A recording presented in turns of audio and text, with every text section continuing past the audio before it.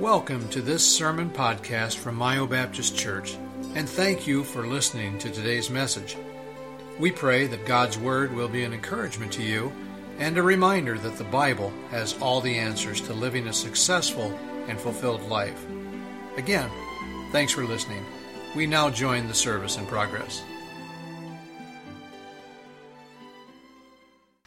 Very important topic, and you ladies, you listen as well and encourage your husbands, encourage your sons who are dads to be the best dad that they can be. I feel so privileged that my three children love the Lord, are in church. My two sons, Jeremy, he pastors a church in Dalhart, Texas, and Matt is pastoring a brand new church in Lodi, Wisconsin, and my daughter Erin is down and attends church faithfully in Greenville, South Carolina. And I feel very blessed that they are also raising my grandchildren in the nurture and admonition of the Lord. And I give credit totally to the Lord and His Word. My children are not serving the Lord today because I'm a pastor. You know what? I know lots of pastors whose children are not serving the Lord. I give credit to the Lord in His Word. I give credit to the fact that Sharon and I, when we were young, we went to a church that emphasized the role of the dad and the mom and the following biblical principles. And we haven't been perfect, and we'd be the first to admit that. But we have tried to follow and apply what we were taught in church, and it has paid great dividends. So I hope you dads will listen carefully this morning. We're talking about how to be a good father. And we're going to start in Ephesians chapter 6, verse number 4, that addresses that specifically. And it says, "And ye fathers, provoke not your children to wrath, but bring them up in the nurture and the admonition of the Lord." That verse tells us a very important principle, dads. You are pivotal as to how those children are going to turn out. Your influence will either promote them to anger or will promote them to godliness. And no dad in this room is exempt. You say, well, no, I'm just going to back off and not be involved. Well, that's going to affect them. Okay, very important to understand the role of fatherhood. Most of you in this church know of Mark and Mike Herbster. They traveled in evangelism for a number of years, and they came and they preached at our church here, and they sang here. Mark now is involved with Maranatha Baptist College. Mike runs a Christian camp down in Louisiana, and their brother Matt runs a Christian camp down in North Carolina. These are three exceptional young men. And I mean, they are a blessing. You know that they are young men of Christian character, and they are married to godly women, and they are raising wonderful children. A number of years ago, their dad, who was pastor of a large church in Missouri, Kansas City, Missouri, a very large church, their dad was embroiled in some sort of controversy. And the church, as I understand it, was very supportive, but critics outside of the church were casting accusations at their dad, Carl Herbster. I know him. I don't know him well, but I know Brother Herbster. And I had heard through the rumor mill some of the accusations toward him. And I know that burdened Mark and Mike and Matt terribly. And I remember that there was one Sunday, or when they were here, Mark and Mike were here for a meeting. They were in my office, and we're just, talking and visiting with one another. And the topic of their dad came up, and you could tell they were quick to the defense of their dad. And I said, look, guys, I just heard stories, rumors. I really don't even know what the controversy is about. I said, it doesn't involve me. I really don't care. I said, but I do know this. I said, I do know, and this is not knowing their dad personally, okay? I said, I do know this about your dad. He's a good man. Because a bad man could not produce three sons like this. It would be impossible. No way. I said, the testimony of you two and your brother down in North Carolina tells me, reassures me, convinces me that your dad is a good man. And I think that that has indeed been proven true. We want to help you dads today to be good fathers. What is a good father? Well, based on the verse behind me, we can conclude this, because I think it's important to define what a good father is. Because if we were to ask various dads in this room, we might get various opinions, and that would be fine.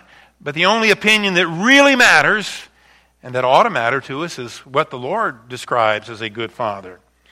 And based on Ephesians chapter 6, verse number 4, I think we can conclude that a good father is a father who wholeheartedly accepts his God-given role and responsibility to raise his children in the nurture and the admonition of the Lord. I think we can also go on to say that a good father understands he must be proactive and involved in the rearing of his children if they are to grow up to be guided by virtue rather than vice. Again, look at the verse. It's on the screen behind me. And ye fathers, speaking specifically to dads, men who bring children into this world, provoke not your children to wrath, but bring them up in the nurture and admonition of the Lord. This verse clearly teaches that fathers have a choice. They can either provoke their children to wrath, and one commentator says about that, in the pagan world of Paul's day, and even in many Jewish households, most fathers ruled their families with rigid and domineering authority. The desires and welfare of wives and children were seldom considered. The apostle makes clear that a Christian father's authority over his children does not allow for unreasonable demands and strictures that might drive his children to anger, despair, and resentment. What he is saying there is that some men through neglect or some men through heavy-handedness drive their children away from the Lord and does not cause them to grow a love for the Lord. That's what it means to provoke your children to wrath. But they also, dads, you have another option there in that. I don't know if I'm going to go 1,000 years forward or 1,000 years back. If I get in this machine, don't mess with any of that stuff over there, okay? They can bring them up in the nurture and the admonition of the Lord. Here's another quote concerning that. This calls dads, for systematic discipline and instruction, which brings children to respect the commands of the Lord as the foundation for all of life, godliness, and blessing. Those are your choices, Dad. You can be distant, uninvolved, or you can be mean-spirited and heavy-handed. Understanding this, a father should become very proactive in the education and in the discipline of his children. Dads should not be distant. Dads should not be preoccupied with other things. You should not be intimidated by the thought that you have that kind of influence. You should be glad to assume that responsibility. And dads, you're not to relinquish those responsibilities to anyone else. Instead, dads, you understand your responsibility. You embrace your role as the primary teacher in your child's life. You demonstrate a determination to raise your children in the nurture and admonition of the Lord. You don't leave it to chance. And you realize that you have no greater responsibility in your life. Yes, it requires a lot of prayer, a lot of Bible study, a lot of going to God for guidance and wisdom as you invest a lot of time in your children. But nothing in this life will pay a greater dividend for the time and the effort, the blood, sweat, and tears that go into raising children. Nothing will pay a greater dividend. Proverbs 22:6 says, train up a child, dads, in the way he should go. Don't leave it to chance. Don't follow the philosophy of today. Let them find their own way. Let them choose their own path. How's that working for people? No, train up a child in the way he should go. And dads, you got to know that way. And the reward is when he is old, he will not depart from it. We need to understand something basic about life, dads. Number one, children are born with a sin nature and a propensity to gravitate to a lifestyle dominated by sin and its accompanying heartaches, grief, pain, and regrets. There's a propensity. We are born sinners. We are born with that propensity to sin. No parent has to teach their children, you know what, kids? You're not being nearly selfish enough. Now, come on. I want to see more selfishness in this family. No, that's just there. What do you have to do? You have to teach kindness.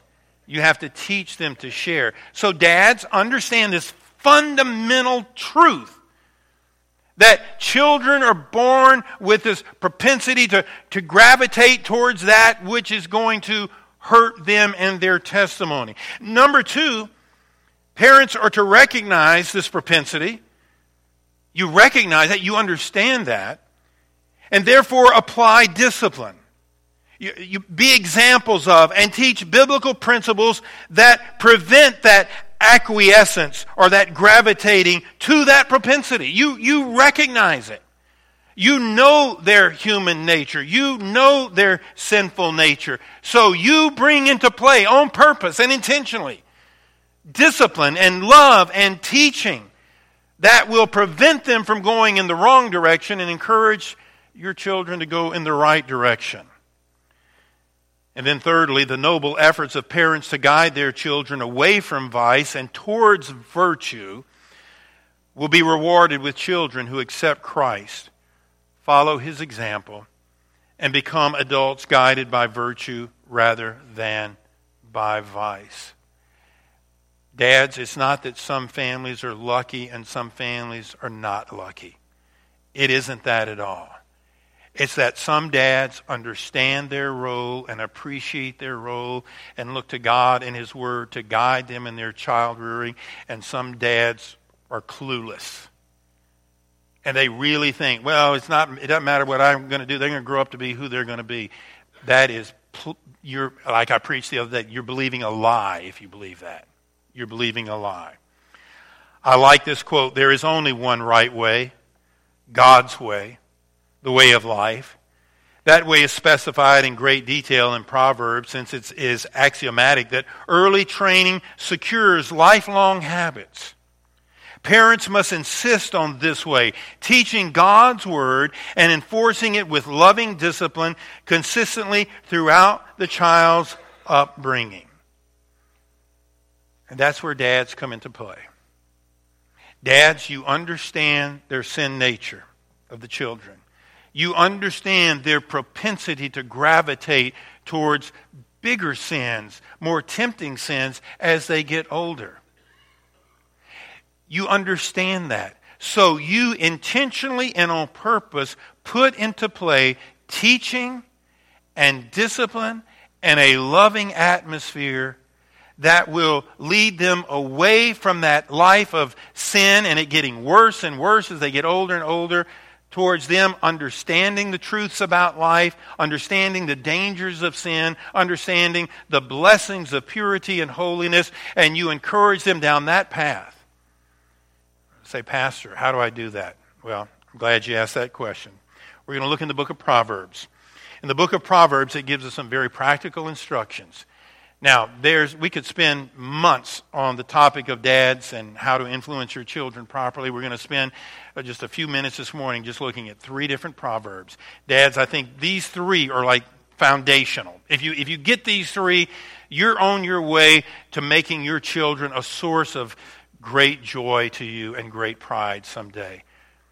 I don't know of anything that brings a parent more joy than a child that grows up and isn't in sin, isn't in drugs, isn't in alcohol.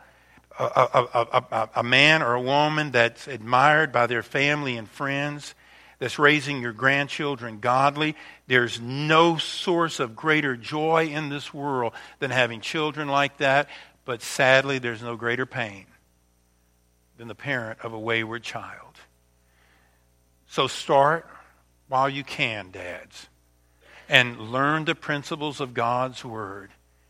And be very, very involved in the discipline, the training, and the upbringing of your children. 3 things real quick this morning.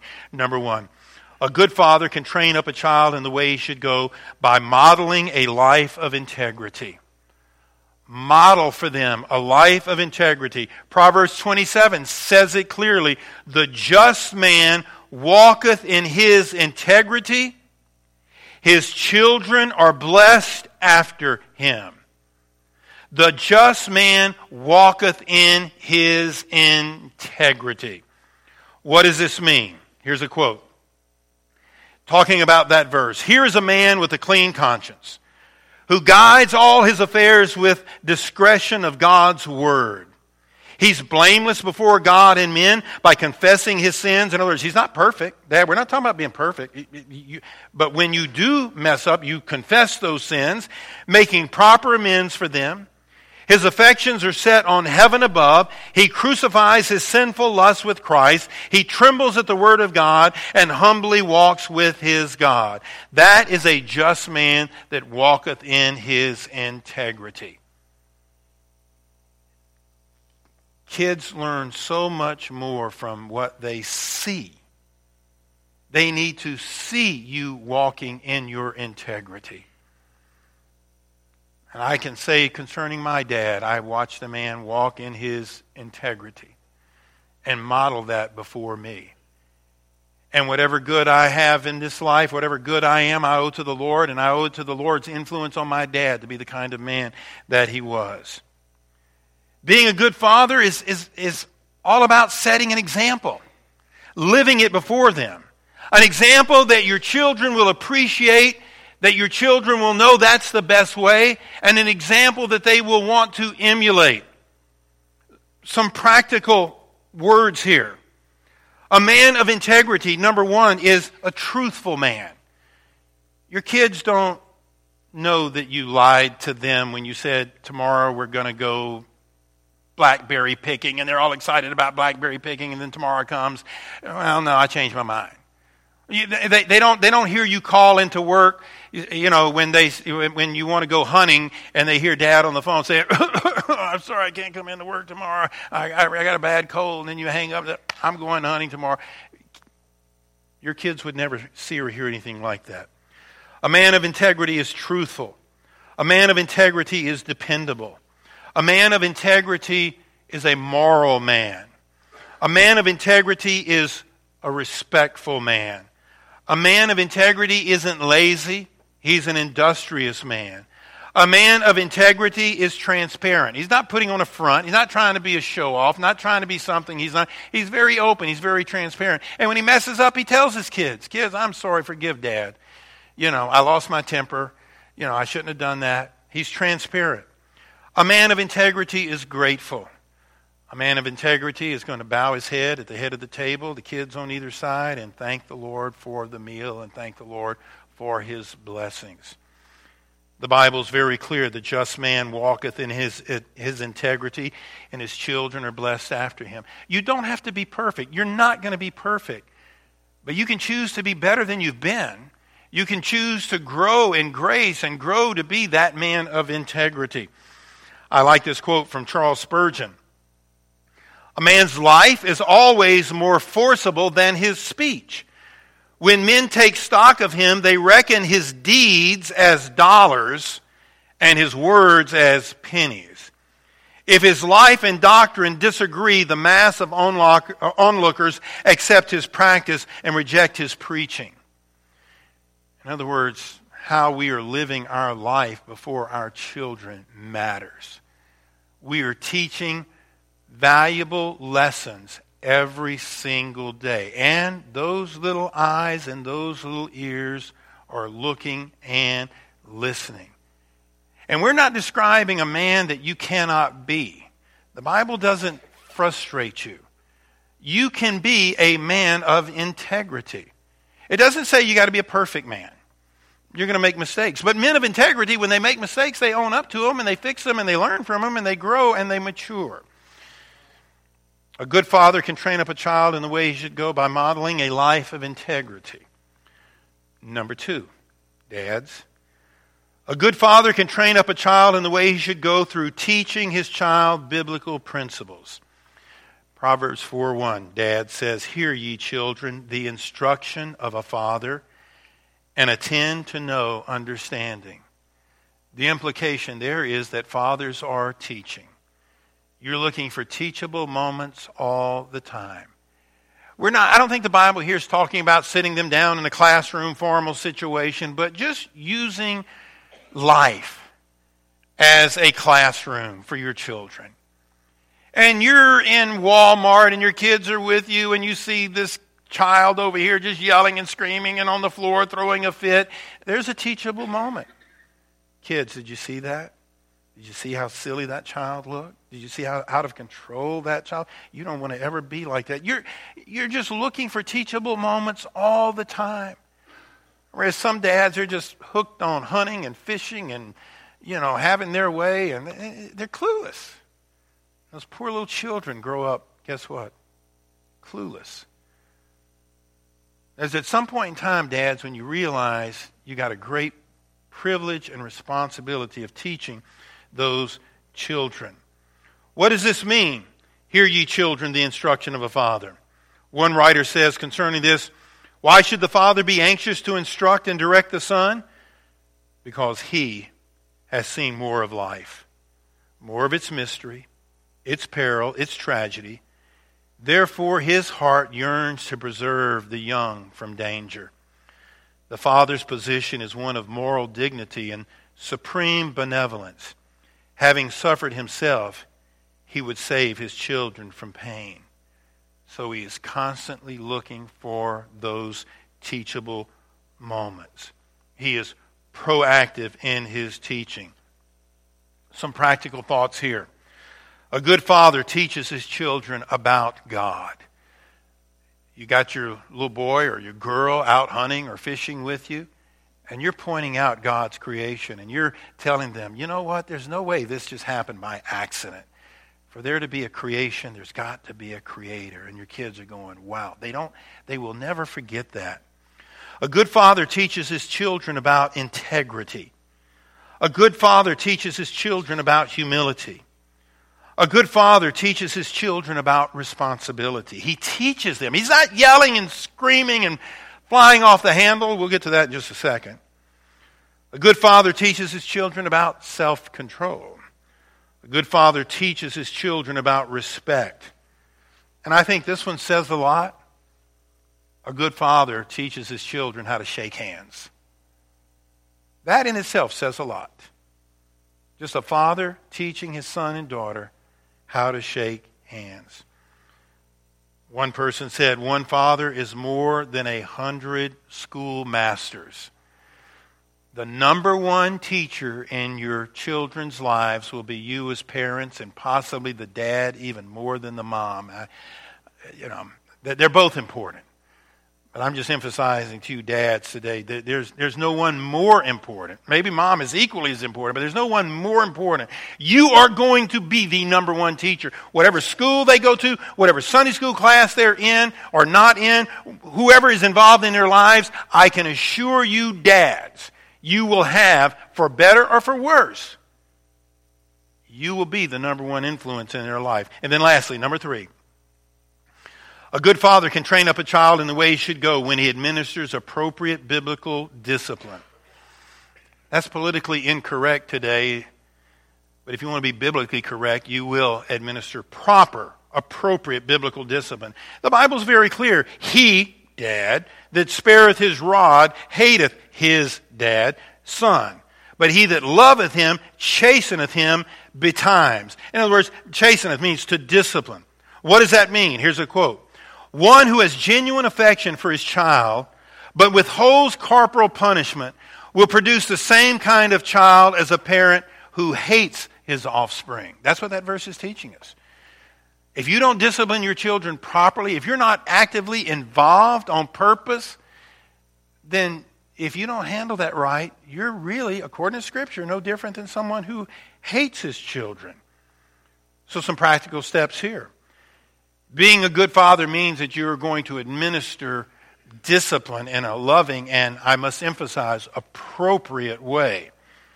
Number one, a good father does not leave child rearing and discipline to mom. Mom is involved, dad is involved, but dad is involved. Number two, a good father never disciplines in anger. You never, I see it, I've seen it, where dads just get mad and rip off the belt, and in anger they're just waylaying a child. Never. You never discipline a child in anger. Number three, a good father makes sure the child understands why he or she is being disciplined. If you're going to discipline them, it is incredibly important that they know why they're being disciplined, because they're to learn a lesson so as not to repeat the bad or dangerous behavior. A good father explains the spiritual need for discipline. A good father gives appropriate discipline. A good father allows time for the child to meditate on the discipline. Okay? I would take one of our children to his or her room and administer discipline.